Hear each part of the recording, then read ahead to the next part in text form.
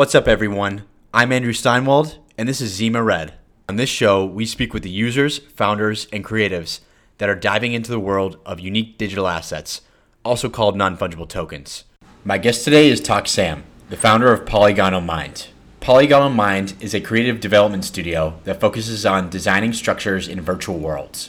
Although his firm has made creations for all types of games from mobile to VR, his passion lies in the Metaverse. He is a fierce proponent of the Metaverse, and his team takes every opportunity they can to build in virtual worlds like Decentraland. We discussed NFTs, design, and creativity. We also dived into how a chance meeting led him down the rabbit hole of non-fungible tokens, and how he immediately understood their implications for the broader Metaverse ecosystem. I'm really looking forward to Polygonal Mind's continued progress in architecting the virtual worlds that we will soon inhabit. Please enjoy my conversation with Toxsam. Toxsam, thank you so much for joining me today. Really excited to chat with you. And to get us started, I'd love to hear a little bit about your background, how you got started in crypto, and then how you got involved with non-fungible tokens. Hey man, so my real name is Daniel, just in case. About my background, I've been doing 3D art for around 8 years now. I've been doing some game development before joining this crypto world, and basically my background is about doing video games and everything related with 3D modeling and 3D art. Specifically, I was very into character design when I started, so I have a bit more background in that, but that's it. About crypto, I started on crypto around a year and a couple of months ago. I was not very into it before that, but it's a long story, but I will sort it out. Basically, a guy came to our co-working space and talked me about Decentraland. I dig in a bit about it, and sometime afterwards we were working for it. So you met someone who started speaking to you about Decentraland because your focus was gaming, and then this guy comes around and he starts telling you about DCL, and from there you kind of fell down the rabbit hole of crypto and non-fungible tokens all at once? Oh, yes, basically. The thing is, this guy was making something related with blockchain, and he has a wine yard. So he's selling non-fungible tokens in exchange of wine bottles.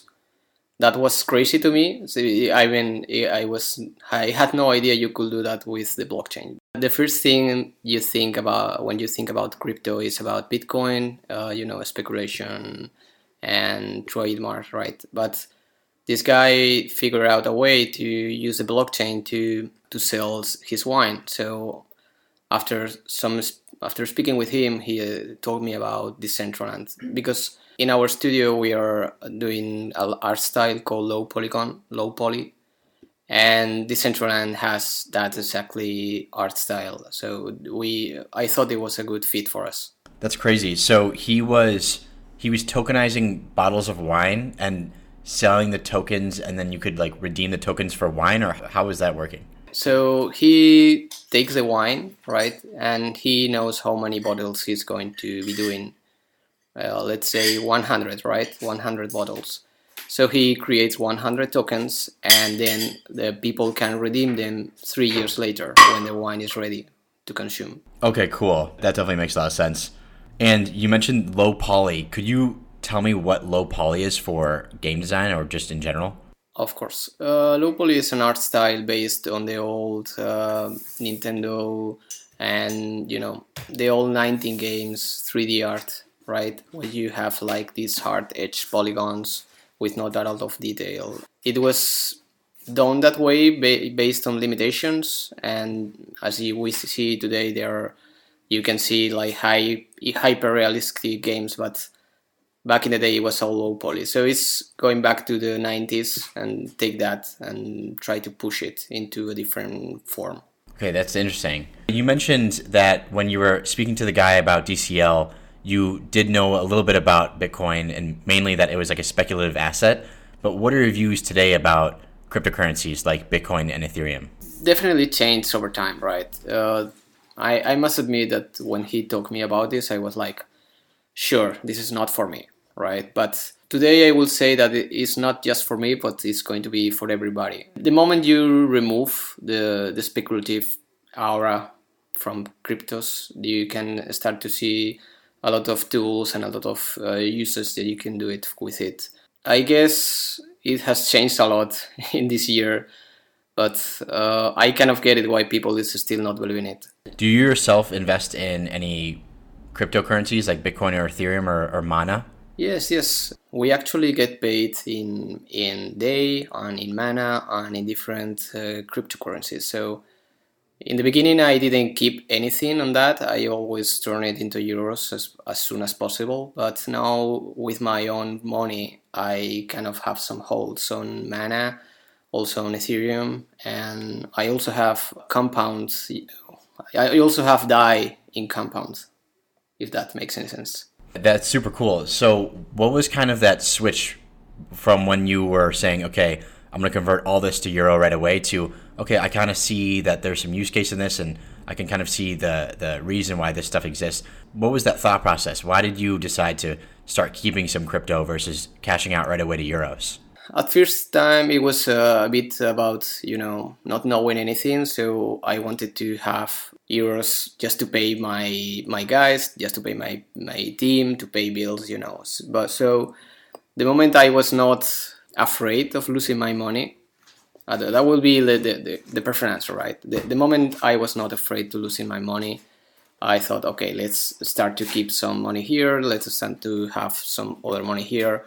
But it's always about my own self money. When it comes to the company money, it's always going to fall with euros because my team only wants euros as a form of payment for now. That definitely makes a lot of sense. It's a very, very practical approach, obviously. And what is it that attracted you to non-fungible tokens? Because you obviously you knew about Bitcoin a little bit. Then this guy introduced you to DCL. When did you kind of discover the underlying tech behind DCL, like the non-fungible token aspect? And what did you think about it when you first learned about non-fungible tokens? Yeah, so in the same conversation, he talked to me about CryptoKitties because he had a CryptoKitties sticker, right? So he told me about having your own, having ownership about on the CryptoKitty itself, right? And in the beginning, it was a bit abstract, like, sure, I don't really get what you're saying, but okay.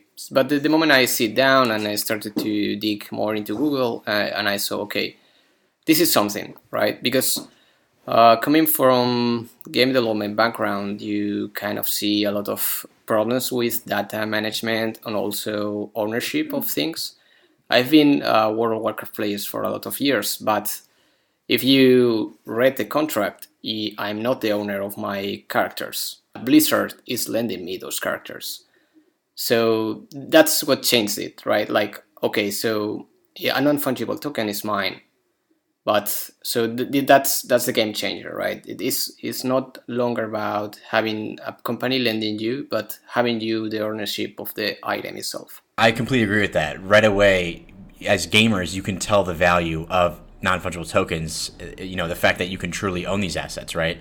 But what are the main barriers to broader adoption? Because if you and I can instantly recognize, okay, this is huge because we played, World of Warcraft, we played, whatever game before, and we understand the impact of this. What is it that's stopping NFTs go more into the mainstream? I think the main issue is that it's so difficult to start to use NFTs in the first place, right? You have to know a bit about crypto, you have to buy Ethereum, or you have to create a MetaMask account, and then you have to connect it, and then you have all these steps that are not very easy to do in the beginning. Also, it's not very easy to develop itself. So it's, game development is actually very difficult to do.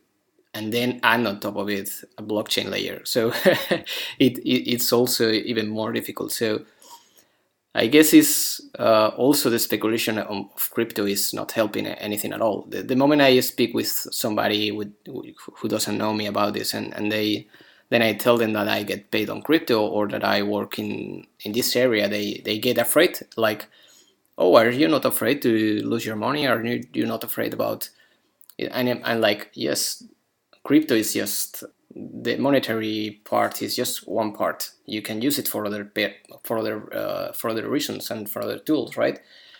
And then the moment you start to speak with people is, okay, they start to understand that it can be used for more things, not just to speculate. And I think that's the main barrier. People still doesn't understand what really crypto is, what really does. And it also is really, it has a really high barrier to join in right now. It's not as easy as just having your credit card in a web page. That makes a lot of sense. So it's kind of a combination of still cryptocurrencies have not the best reputation, and also the fact that there's just so many steps for users plus developers to go through just to kind of implement these features in their games. So going off of that, what do you think will make NFTs go mainstream? Like, do you think that it'll be some sort of, I don't know, onboarding feature where it's like one-click onboarding and everything's ready to go for the user standpoint? Like I don't know, let's say that they instantly get Ether and they instantly get an account and like they don't have to worry about remembering their seed phrase. It's just a regular username password. Like, do you think it'll be some type of onboarding thing that makes NFTs go mainstream?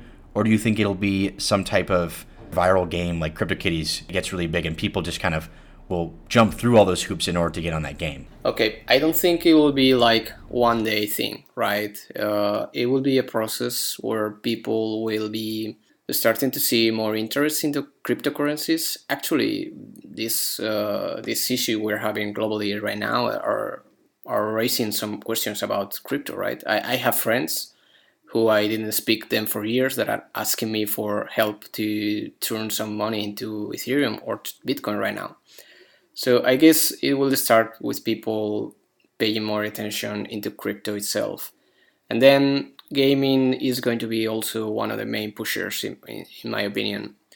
Also, people who use virtual reality will be having a lot of impact when it comes to mass adoption of cryptocurrencies, because they will have ownership on the items they buy for the virtual life, right? So it's not going to be just one thing. It's going to be a consequence of various things going on. A lot of big companies have to join into the blockchain thing, and it will happen, but very slowly. So there could be another viral game, but there's still too many kind of barriers in the way in terms of like onboarding and stuff like that to really make it widely adopted. You think it's going to be like a slow and steady approach where people are slowly onboarding into the ecosystem and slowly starting to understand more about it? Yeah. I think it will be slowly. Eventually, we'll have like frictionless adoption, like, the UX or the user experience is going to improve, of course. And once that is improving, that will help to go faster.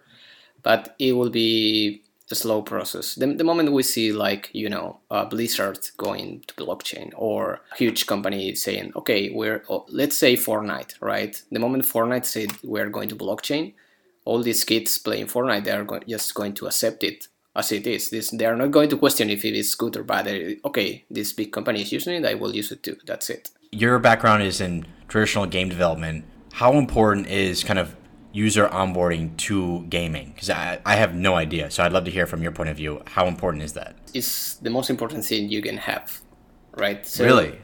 Yeah, I'm very deep into mobile game development, and the attention span of the user is very short. You have to get the attention of the player in the first 5 seconds or so, or you're lost. Are you just saying that as like a euphemism, or is that true? Like actually 5 seconds? It could be 10 seconds, but I'm really saying that this regular player of mobile games are just looking for something to be entertained while they are in the bus, or while they are in the bathroom, or while they are waiting on a line, right? So it's not something that they want to invest a lot of time on it. They want just to get in, play, and get out. They don't want to sit down and stay for 3 hours learning about the company and learning about how these characters do this kind of things. Of course, there is also players for that, but most players in mobile, they're just join, play, out. So you have to get them right now or you're lost. That's crazy. I can't believe that it's seconds that you need to kind of convince them to play your game. That does make sense in terms of mobile because, as you mentioned, people are either going to the bathroom or they're waiting in the subway or whatever, something like that. So is there a big difference between PC gaming and mobile gaming kind of onboarding? Like, Are PC gamers much more patient? Yes, of course. Yes, because when you are a PC gamer, you are going to sit down there and be 4 hours, 5 hours, 2 hours, but you have time. You made the commitment to sit down on your computer and explore this world or play this other thing. The moment you buy something for PC is something that you maybe watch a video about it, or maybe you saw a review on some magazine, or you know what you are going to play. But on mobile, you're just browsing on your screen and see, okay, this game is cool. Let's try it, right? It's totally different kind of behavior. I wanted to ask you about Polygonal Mind because that is the company that you are the CEO of, and I'd love to hear from you, what is Polygonal Mind? We're a creative development studio. We started as a video game company, but I started it like 5 years ago with my friend. But we tried to make a game together, but didn't work out. So he left, and I decided that I didn't want to like close it because it took some time for us to open the company and have everything set up, and I also didn't want to work for anyone else at that time. So I decided to turn it into outsourcing art studio, and that's what it's today, I guess. We have evolved a lot of from them. I'm not just alone anymore. We are a team of seven people now, with a lot of more connections. A lot of projects already been done, but at the end of the day, we're very focused on art itself rather than game development. We are developing games, but we haven't released any yet because we always end up wrapping up with client work. So why did you kind of do the transformation from focusing on game development to focusing on more of the artistic/creative aspect of games? Oh, because I studied programming, but I also studied 3D art, and I decided to become a 3D artist, right? So the moment my programmer partner left, I was alone, right? I couldn't do it myself, just a game myself. So I decided to just do art for other people, learn how it works, learn how I can provide service to a company and be, successful on it, and how production teams works and how timelines works. So it was a process of just focusing on one thing, becoming good, really good on it, and then improving. The 3D modeling, can you dive deeper into that? Because I'm not technical, but I understand like what programming is. But 3D modeling to me, is that like, can you explain it as like a programming language? Like there's many different styles of 3D modeling, and this language showcases this type of 3D modeling, or like how exactly does that work? I will say it's more related to sculpture, right? It's more related to having some special mind, right? And thinking about how shapes work together, how doesn't work together, mixing different kind of colors. It's more doing painting and sculpting than rather programming. At the moment I have to write any code, I just quit. So it has to be very visual. That's really cool. So coding is a very engineering focused mathematical process, and this is more of an artistic, creative process. Yeah, exactly.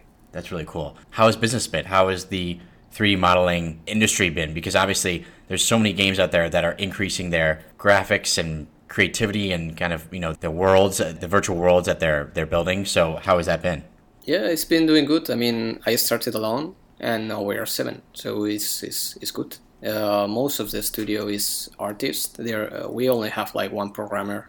We also work with freelancers, but the most part of the studio are 3D artists. So it's definitely increasing, and it's going to be increasing over time. Not just for gaming, but also for retail stores and also for other kind of things. So I think it's going to increase as much as programming demand is increasing. I think 3D modeling is going to increase also. What is your market focus within this space? Are you looking at only video game virtual worlds? Are you looking at all types of different games? Or what is your market focus? It has shifted over time. Since we are doing low poly, in the beginning it was mobile gaming, because mobile game still needs a lot of optimization, and low poly is based on optimization. So the moment you have something with a few polygons, it's already optimized in a sense. Of course not. It's more complex than that, but in a sense.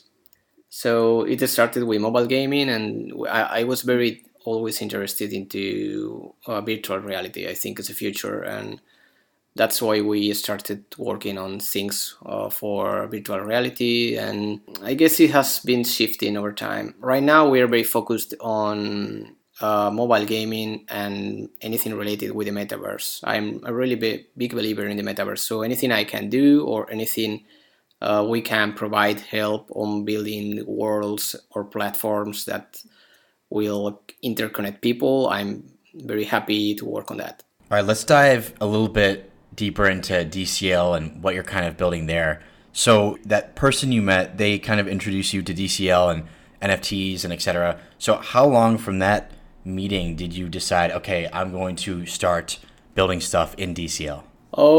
It was not right away. The moment I met this person, we didn't talk for a month or something, but he wrote me an email like, okay, I want to port my vineyard into Decentraland. And I was, okay, this guy wants to pay me to work on this platform. Let's have, more knowledge about what he's talking about. And then I started to know more about this. Then I joined their Discord. And then I saw that a lot of people were doing 3D art, but they were not so good.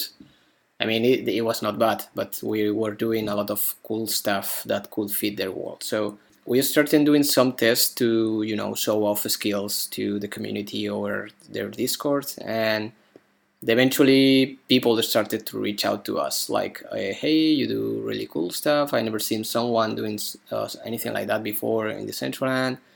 And then a lot of people started to talk about us with us, right? Some of them were very interested into working with us, but they were not very interested into paying us.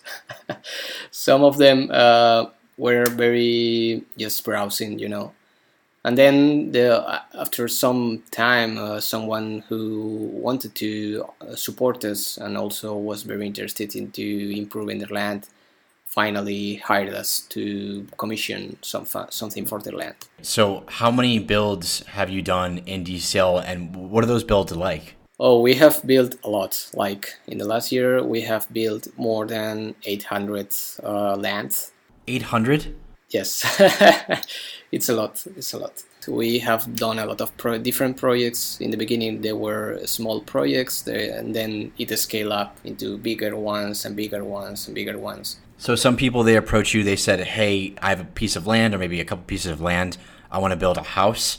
And then it kind of scaled up from there, like, hey, I want to build a whole experience, a whole game. Or how did that work? Yes, it was similar to that, yes, but more about building art galleries, crypto art galleries inside the Decentraland. So I guess all these people already had a lot of land, right? So the average user in the Decentraland or the average investor in the Decentraland, they don't have that many land, so they cannot afford to pay us for building on, because we have a team, we have a structure, we give a lot of high quality detail on everything we do. So maybe someone who just have a couple of lands is not a good fit for us.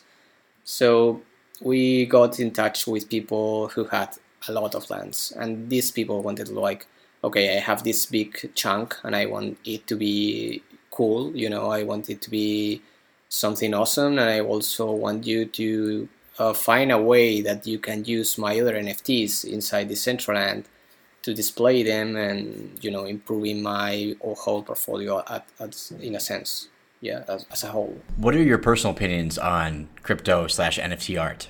Oh, it's awesome. I actually started to become a crypto artist myself too, because I saw that it was really cool, the idea of having something unique. That's what NFTs are all about, right? Having unique digital assets. So having a unique token of an artwork, a digital artwork, is just amazing. And the fact that you can track who bought it all the time, or the fact that you can have a small percentage revenue for each sale after that is just amazing. It's the future of art, in my own opinion. Oh, no, I completely agree with that. I think that NFT/crypto art, whatever you call it, I think that it's basically a huge step evolution in art, because everything that provides art value, like provenance and, creativity. It's evolving into all those pieces into the digital era. Async art, they always say programmable. So when you have a piece of art that's programmable, you can literally do anything you want. And I think it's so cool now that we saw some digital art go from, GIFs to now video with sound to now Async is working on their art that kind of changes and reacts to like outside factors. So it's so cool to see the really quick and amazing evolution of art in digital format. Yeah, it's really cool. Also, if you talk with artists that are traditional artists, right? Because I spoke with traditional artists about this, and they are very interested into it too. Like, okay, this is what we thought art could become 10 years ago, right? And this is seems like the natural evolution of it. Interesting. So these traditional artists that you spoke with, they thought that because of the internet, the digital art would have come sooner, because the internet was already booming and it was already possible to create it? They were not thinking about digital art, but the way to sell their traditional art would evolve into something similar to that. Yeah, I think that with NFTs, it was kind of the missing piece in order to be able to effectively sell digital pieces of art, because obviously, as you pointed out, it's all about unique digital items. So I wanted to ask you about the Metaverse, because you said that you are a big fan of virtual reality / the Metaverse, and I want to ask you, like, what is the Metaverse to you? Like, what, in your opinion, what is the Metaverse? What is the Metaverse? The Metaverse for me is a multi-layer connected reality that you can just hop in and change the world anytime you want. That's the basic for me. You have these different layers, these different realities that you can just walk there and talk with someone and then go to another place, like if you were just hoping for a portal or something like that. It's something that I hope to be seen in the future soon. Do you think the metaverse has to be a virtual reality environment, or can you have a metaverse that is like PC / mobile phone based? It's not just virtual reality. I think it's about virtual layers of it, right? The real life we are living right now, is one of the layers. Then you have augmented reality layers. Then you have virtual reality layers. So it's the connection of everything. Eventually, virtual reality will take over and will be the place that people will recognize as the metaverse. But our reality is also one of the layers. It's not that we just kind of remove reality, right? So we have to accept that we are in it. This is the basic one. So this is kind of out there, but do you think that people will spend more time in virtual reality than in physical reality? Probably yes. When I was a World of Warcraft player, I played for 14 hours a day, 16 hours a day, and I didn't miss. Like, I was not crying for not leaving my house. So I only see these increasing over time. I'm kind of the similar opinion where if you can, in a virtual environment, if I want to fly or if I want to transport myself to Mount Everest or, have superpowers, whatever, you can do that. And I think that being able to have, superpowers is obviously, it has universal appeal to pretty much everybody. And so if you could have a place where you could do that, I think people are going to want to spend more time in those places. And the physical, if you could earn money and earn a living and kind of meet your friends and do all that in a virtual, then the physical is going to kind of lose its appeal to a lot of people, which I think is super interesting. Yes, I'm not sure if it will lose the appeal, but I think that's the downside of it, right? That we will lose. We will not want to be in real life anymore. That's the bad thing about this. Is one of the things that I don't really like about it, but I'm sure that it will happen anyway. So what's really interesting is that I think we see it today as a bad thing, and maybe it is a bad thing. But it probably it's is. not a bad thing. It's more like a sad thing that we cannot enjoy it. Yes, exactly. That's an interesting thought. I wonder if it's though kind of a natural evolution of things. Maybe. This is getting really crazy, but maybe there's other civilizations that are, really, really far away in some part of the universe or something like that. And maybe the natural evolution of intelligent beings is to get advanced enough where they build really great virtual environments. And they're like, hey, you know what? the physical world is pretty intense. We like to live in this virtual world because we can do anything we want in there. And so maybe it's a natural evolution of things, possibly. Yes, I think so. If you, how to say, this is going to sound a bit crazy also. If you read a bit about Egyptian times, they had two lives, or they say that they had two lives, right? The life they had when they were awake, and the life they had when they were sleeping. They were very into having lucid dreams, and they could do anything they wanted into lucid dreams, right? So they could be an slave in real life, but they could do whatever they wanted in lucid dreams. So I think we lost all that technology or all that knowledge, and we are repeating story itself, but with technology. We are trying to create our own reality to escape this one, because we want to have, creative freedom or something similar. Wow, that's really cool. I had no idea that that was a thing. I definitely want to look more into that because that's a really interesting idea. Back then, obviously, there was no technology in order to create your own kind of world. And now we're getting to the point where people can jump in these virtual environments like Minecraft or Roblox or whatever it might be and kind of build their perfect virtual kind of world or life, which I think is super, super intriguing. Exactly. I mean, it's all about creativity and doing more than just what you can do in real life. Yeah, I completely agree. And I think that people in general, they have this most people I would say have this innate need to create and kind of be creative. And what's a better spot to do that than in a virtual environment?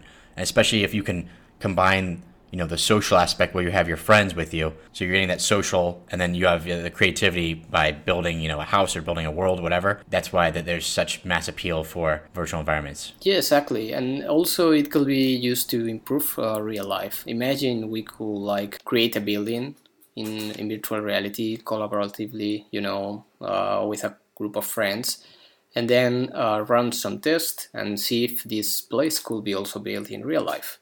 So you could, you can do some testing and then apply into real life way faster than if you do it without any virtual reality tools. Yeah, that's super interesting. So almost like a beta test for the real world, like the physical world, is that you build this structure in there and you can see the stresses on the structure and kind of create it. Yeah, if you pay attention to virtual reality, game is actually not the thing that is pushing it, it's learning how to drive, learning how to operate someone open heart, or learning is what is pushing virtual reality forward, in my opinion. Yeah, I think that that's a massive use case that I actually don't think about enough. But you're absolutely correct with kind of knowledge and learning, because if I could, back in school, I wasn't the best student, but if I could go to class and we could learn about, as you mentioned, like building, like physics, like, hey, if you stack this structure like this way, it's going to fall like this way, and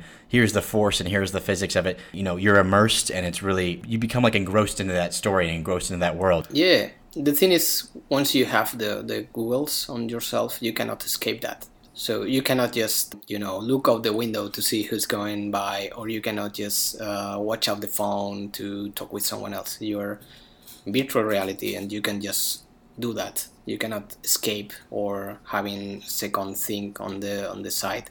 For now, I'm sure that will happen also, but for now you can just be engaged on what you're doing that right in that same moment. So that's, I think, is so powerful for learning. Super interesting. I never thought about the level of engagement within a virtual headset or whatever, because as a student you can't really be distracted. You can't look at your phone, can't really like mess around too much or look out the window. You're kind of completely focused on that thing that you're learning, and I wonder what that will do for people's actual ability to develop knowledge about stuff. It'll probably increase massively, I would imagine. Are you setting up polygonal minds in order to kind of catch this wave of the metaverse, or are you just happen to be in the right time, right place, and you're like, oh, well, it just so happens that polygonal minds can do great work in the metaverse? Were you planning this from a long time, or did it just kind of happen? I think it's a mix of the two things, right? I wanted to be an independent company that built cool stuff, and that cool stuff happens to be something that I liked, which is virtual reality worlds. I'm a huge fan of Matrix. I'm a huge fan of Tron. I'm a huge fan of anything that has to be with parallel reality. So I think it happened naturally or by a chance or maybe by destiny. I don't know. It's happened that way. And I'm really happy about it. In the future, I want to keep growing the studio and getting more projects into metaverse stuff and also virtual reality games rather than mobile games. Yeah, I would definitely imagine that the space, the industry that you're in right now is going to just keep on exploding, like in terms of market size, because I do not see this ecosystem slowing down whatsoever.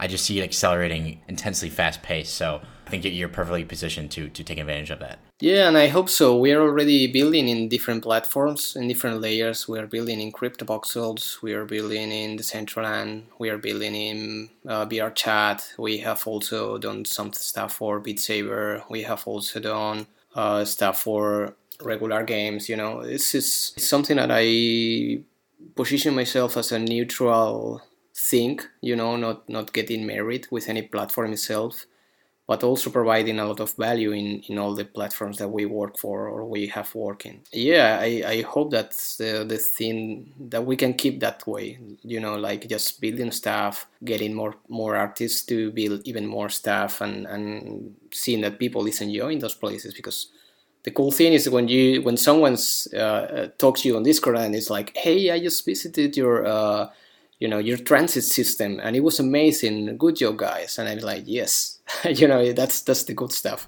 Yeah, that must be the best feeling when someone compliments and uses a creation that you guys made. That must be awesome to experience that. You said you did some work on Beat Saber. I'd love to hear more about that. Oh, we helped in Green Day environment is made by us, and also the avatar they used for one of their commercials was also made by us. That's awesome. So I played Beat Saber a couple times. So one of the levels you said was made by you guys? No, the levels, no, just the environment. Oh, okay, the environment. Okay, that's awesome. That's really great.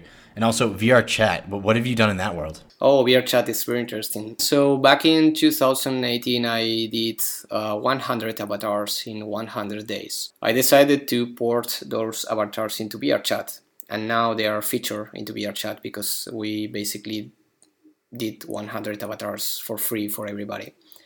And we are, I love to see VR chat videos and see our characters being used by everybody.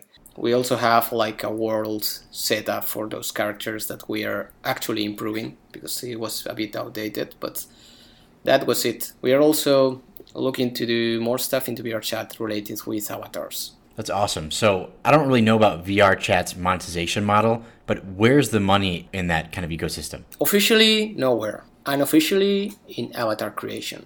There are communities of avatar creators and avatars buyers. So it's not official. I know that the VR chat team knows about it, but they are not supporting it or they are not giving them any tools to have that working properly. But it's happening. I mean, also people is commissioning other people to build worlds. So it's pretty much like Decentraland, but not being, supported by the platform itself. That's really interesting. I wonder why that they're against creating kind of native markets for avatars in VR chat. Oh, I think they're not against it at all. I think they're just focusing on other stuff. VR chat is really good. I mean, I really love what they are doing. I think they're more focused on getting more people into the platform before looking for monetizations. That's interesting. From my naive perspective, I would think that if you allowed people to start trading these avatars or kind of create a marketplace for them, they could earn more money by taking a marketplace fee, maybe. And then also it could attract more people because maybe some people would say, hey, I made $50 last week trading some avatars. Like, you should check it out. But what is your perspective on that? I think it's a fight. I think there's no right answer on that. I think the more you monetize things, the less experimental and the less creative they can become because you are tied to proof revenue out of it. So you are more focused on having revenue than really experimenting and having a good place. I think eventually ways of monetization in VR chat will happen, but I'm really happy with their approach. Like let's get a lot of people on the platform. Let's see how they behave. Let's listen to them, work with them, and then let's see how in the future we can monetize it. Because here's the fact: VRChat has way more users than the other metaverse platforms combined. So I think they're doing something right. I wanted to ask you about your builds in CryptoVoxels. What is Polygonal Mind doing within CryptoVoxels? Right now we are just building stuff for ourselves. I built a gallery for myself, also made some wearables that I sell there.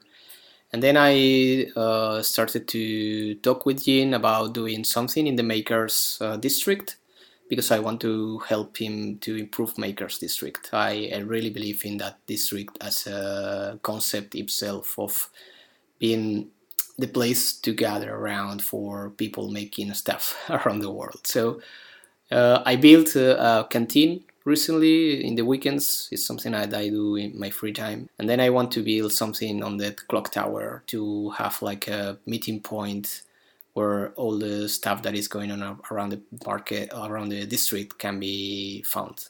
That's awesome. It seems like you're just so focused on everything having to do with creativity and design and working on all those different aspects of the metaverse. And I think that that's obviously a massively important aspect of the metaverse. So that's really cool to see you do that. Yeah. I'm a believer into interoperability among platforms and among things. So anything I can do, I just try to do it. Sometimes it's just too much. I take too many things, but uh, I get bored if I don't do things. So I think it's good to take on too many projects at once because it kind of pushes you, one, and two, as you mentioned, you kind of can learn about all these different things that maybe you wouldn't normally jump into. So I think that you're definitely taking the right approach.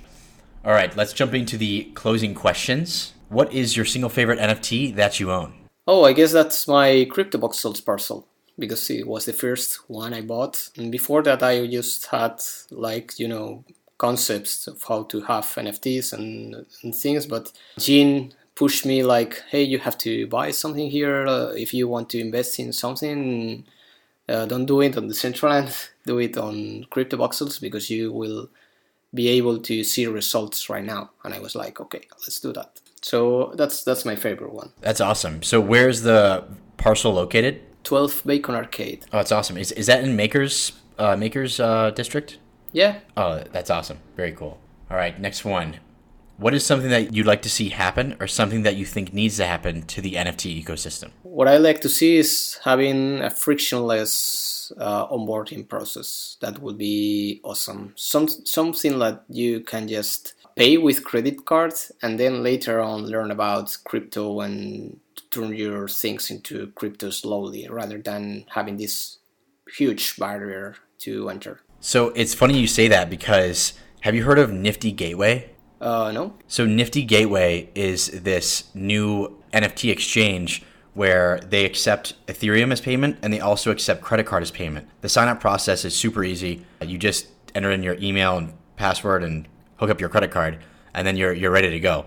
I've purchased one thing from there. I think it was last week because they recently opened up, and it was crazy because I literally just paid with my credit card, and that kind of blew me away, and the simplicity of it kind of blew me away. Their company, it's run by two brothers, Duncan and Griffin. They were actually acquired by Gemini, is the Winklevoss twins. So that's a really, really good sign on that front. You should definitely check it out because that onboarding process is very, very simple. Anyways, that was kind of a shill, but I think it's really great what they're doing. Yeah. Sounds really interesting. All right. What role do NFTs play in the metaverse? Oh, they give ownership on the assets that you will have around the metaverse. Do you think that a true metaverse, would be possible without true asset ownership, like with NFTs? Or do you think that true metaverse couldn't really form until people kind of had the economic security of like private property? I think it's possible to have a metaverse without NFTs, of course.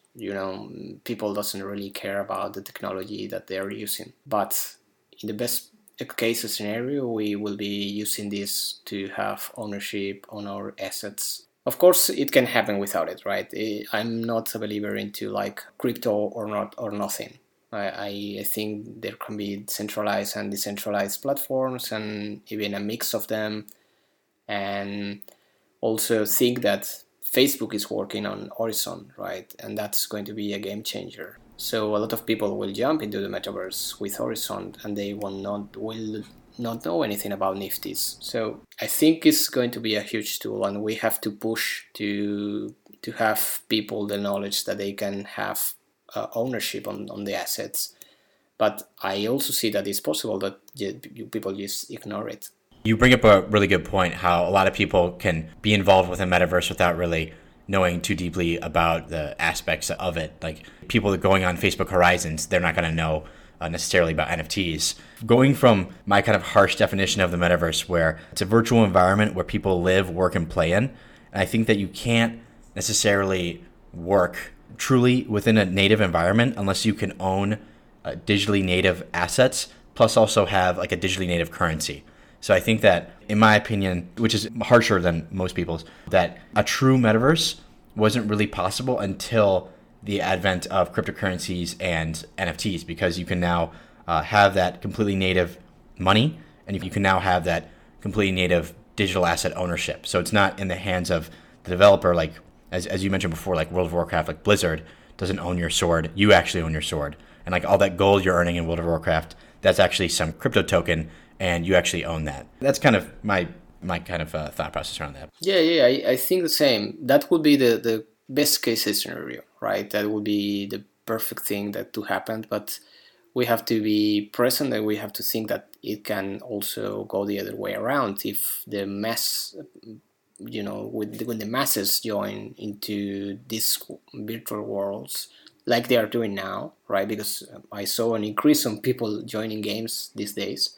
They have to be aware that they can have ownership on things rather than giving them to Facebook or to Blizzard or to EA Games or whatever. But it can happen, right? We have to be aware that it can happen. We cannot. The issue I see with the NFT space is that they are closed down and they are doing an echo chamber, talking all the time about things, and everything that is not related to crypto is not good enough. So we have to see that most people doesn't understand what we are talking about. Most people doesn't give a shit about what we are talking about right now. Maybe in the future they do, but that's why we have to be very responsible about it. Because if the metaverse starts to happen with the old systems, it will be very difficult to shift back and redo stuff in the future. I completely agree with that. One thing that I'm hoping for, and one thing that we've kind of seen, is that economic incentives are really, really powerful. And so I think that on Facebook Horizons, for example, if you could not monetize your creations, but you could, have the ability to create whatever you want, that's pretty cool, just because it's very creative. But if you could have another platform that's, let's say, a Facebook Horizons clone, and you could create whatever you want, but you have the ability to monetize that, then I think that that's going to hopefully bring more and more people towards the NFT ecosystem. It's kind of like my dream, but we'll see. Yeah, but what if you can monetize on Horizon? Yeah, so just like Roblox, I think Roblox is not blockchain based at all, and it's massively successful because the people can monetize their creations on there. And I think that that's like the first step, like monetization of your creation.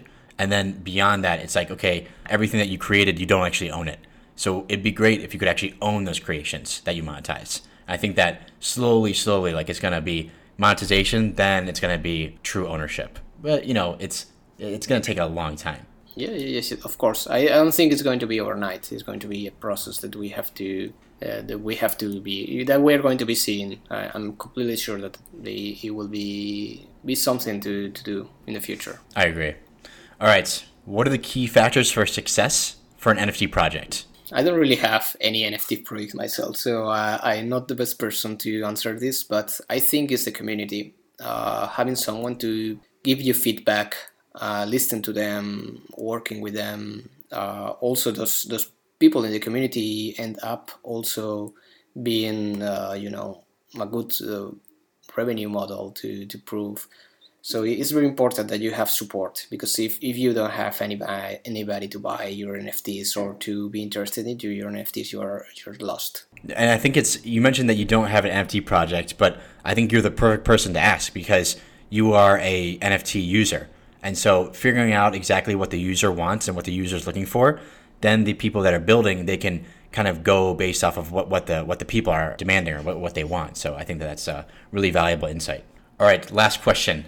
Where do you see the world of NFTs in 3 years? Interesting. I think it will have way more users than it has now, for sure. I joined a year ago and I can see a lot of more users now. So I guess in 3 years, we will see a lot of more users. If we start to see like big companies baking it, hey, we're, EA Games and we're going to make this blockchain game with NFTs and all this stuff, we will see way more users that we can see right now. All right, so in your opinion, actually, no, let's estimate that today there's probably, this is kind of a guesstimation actually, but 50,000 NFT users, okay?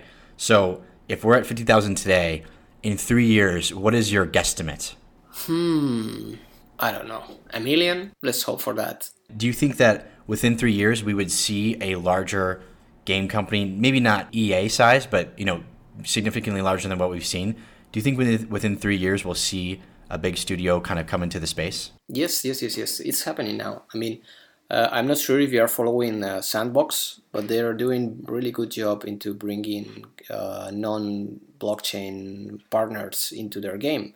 They just closed something with Atari and with Square Enix. So I think that's going to happen. I agree. Sandbox is really just doing a great job getting kind of a wider audience involved. So I've heard about Atari, of course, but I don't know about Square Enix. Are they a very large studio? Yes, they are. It's just like this big company that they... Do you know any games that they've created that I might know that are... Yes. Final Fantasy, for example. Oh, wow. Okay. Yeah. All right. So they are extremely large. Yes. That's awesome news that they're... So yeah, definitely within 3 years there could be a lot more participants and a lot more users, which would be amazing. Yes. That's what I mean. They are doing a really good job finding the right partners. So it's not about that the companies themselves create a project of blockchain. That's maybe not happening. But if they are supporting projects and they are making partnerships and they eventually make their own stuff, and the moment one big company joins, the other big companies are going to jump also, because there is a huge amount of competition in the game development industry. So the moment one company, show offs like, hey, we're giving privacy to the users, ownership for them, I'm sure that the other companies are going to just jump in if their users prefer those products. We also have to understand that the users have to prefer products based on blockchain first. Right, I totally get that. And I think that you're absolutely right about competition. No one wants to be left behind, especially when it comes to technology. So people are going to want to continually adopt what they think could be the next big thing. So let's hope for that future. Yeah, let's hope for that. All right, Toxsam, if people want to find out more about Polygonal Mind, want to reach out to you on, Twitter or whatever, where can people talk to you and where can they reach you? Twitter is a good tool to reach out to me. They can also reach out to us in Discord. We have our own server, so Discord and Twitter will be the best place for finding us. Also our website. So what is your website URL? Polygonalmind.com. Okay, cool. And then also that's the same with the Twitter. It's Polygonal Mind. Yeah, Polygonal Mind and Toxsam. Not slashes, not anything difficult to remember. Awesome. Well, Toxsam, thank you so much for joining me today. It was absolutely amazing chatting with you, and you'll have to come back on again in the future so we can chat more about the Metaverse. Sure, of course. It was awesome to talk about so long with someone about this kind of stuff. Sometimes you kind of feel alone talking to yourself. So definitely. All right, man. Great chatting. We'll chat soon. Okay. Hey, everyone. Stay tuned for more episodes of the Zima Red podcast and subscribe to the Zima Red newsletter for more info on all things NFTs. Thanks so much for listening.